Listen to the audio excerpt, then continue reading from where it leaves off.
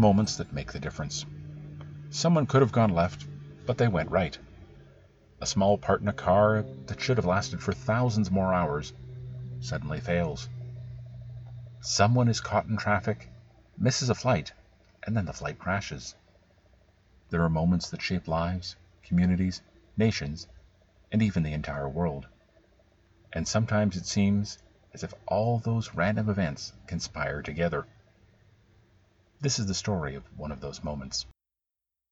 I'm James Dykstra, and this is History.icu.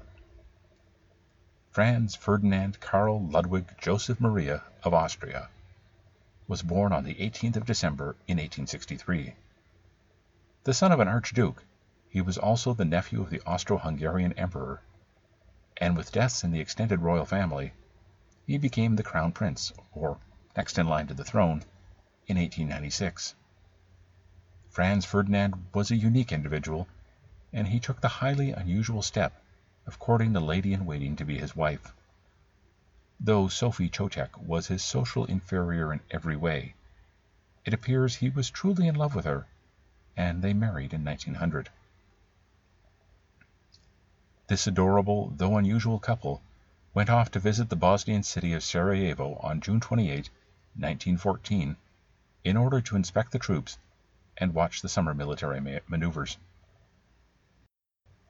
Sarajevo was the most important city in the region, which had been annexed by the Empire only a few short years earlier, in 1908.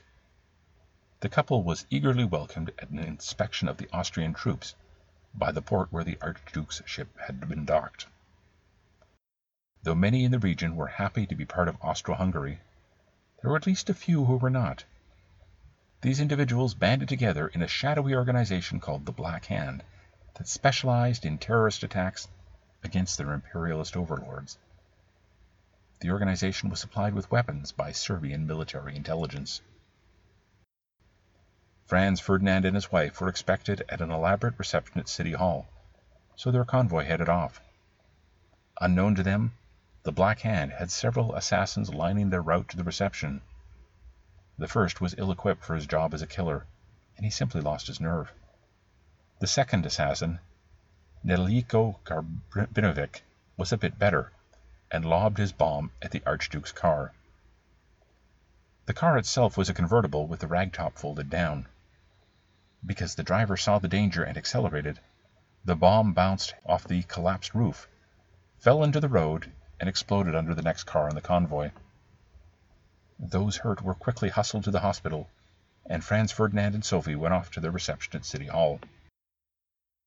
When welcomed there, Franz Ferdinand lost his cool and retorted, "I come here as your guest, and you people welcome me with bombs!"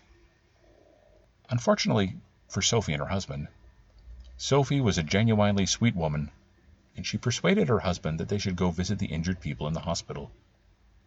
The driver who had saved them before started on his way, but he had been given poor directions.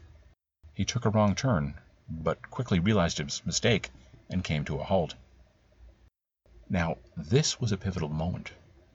When we've gone places, we've all made mistakes. We've all taken wrong turns.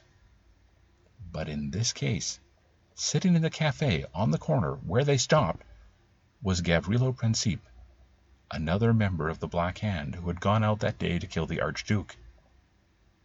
He saw his opportunity to succeed where his partner had failed. That the Archduke was presented as a sitting duck to the one man who wanted to kill him was astounding.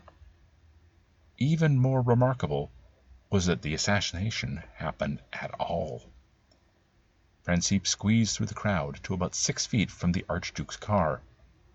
It is said the crowd was so thick that he was unable to activate the bomb that he carried with him.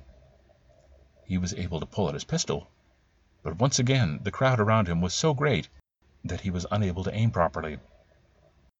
He later described the moment saying, "Where I aimed I do not know."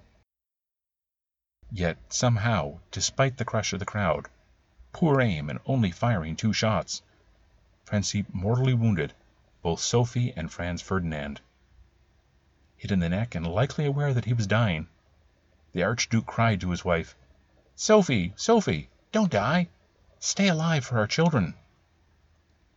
Beyond medical help, the two died within the hour. Due to the involvement of the Serbian intelligence agency, Austro-Hungary was soon at war with Serbia to punish them for the Archduke's death.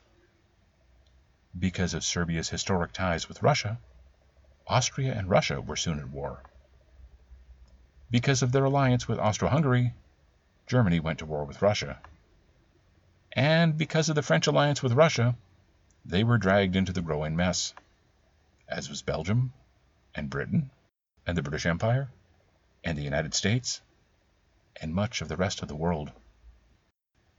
Though much lay behind it, because one man made a wrong turn, the world was plunged into the largest war that had yet been seen. You really have to wonder whether all the death and destruction of the First World War would have happened if only the driver had been given better directions.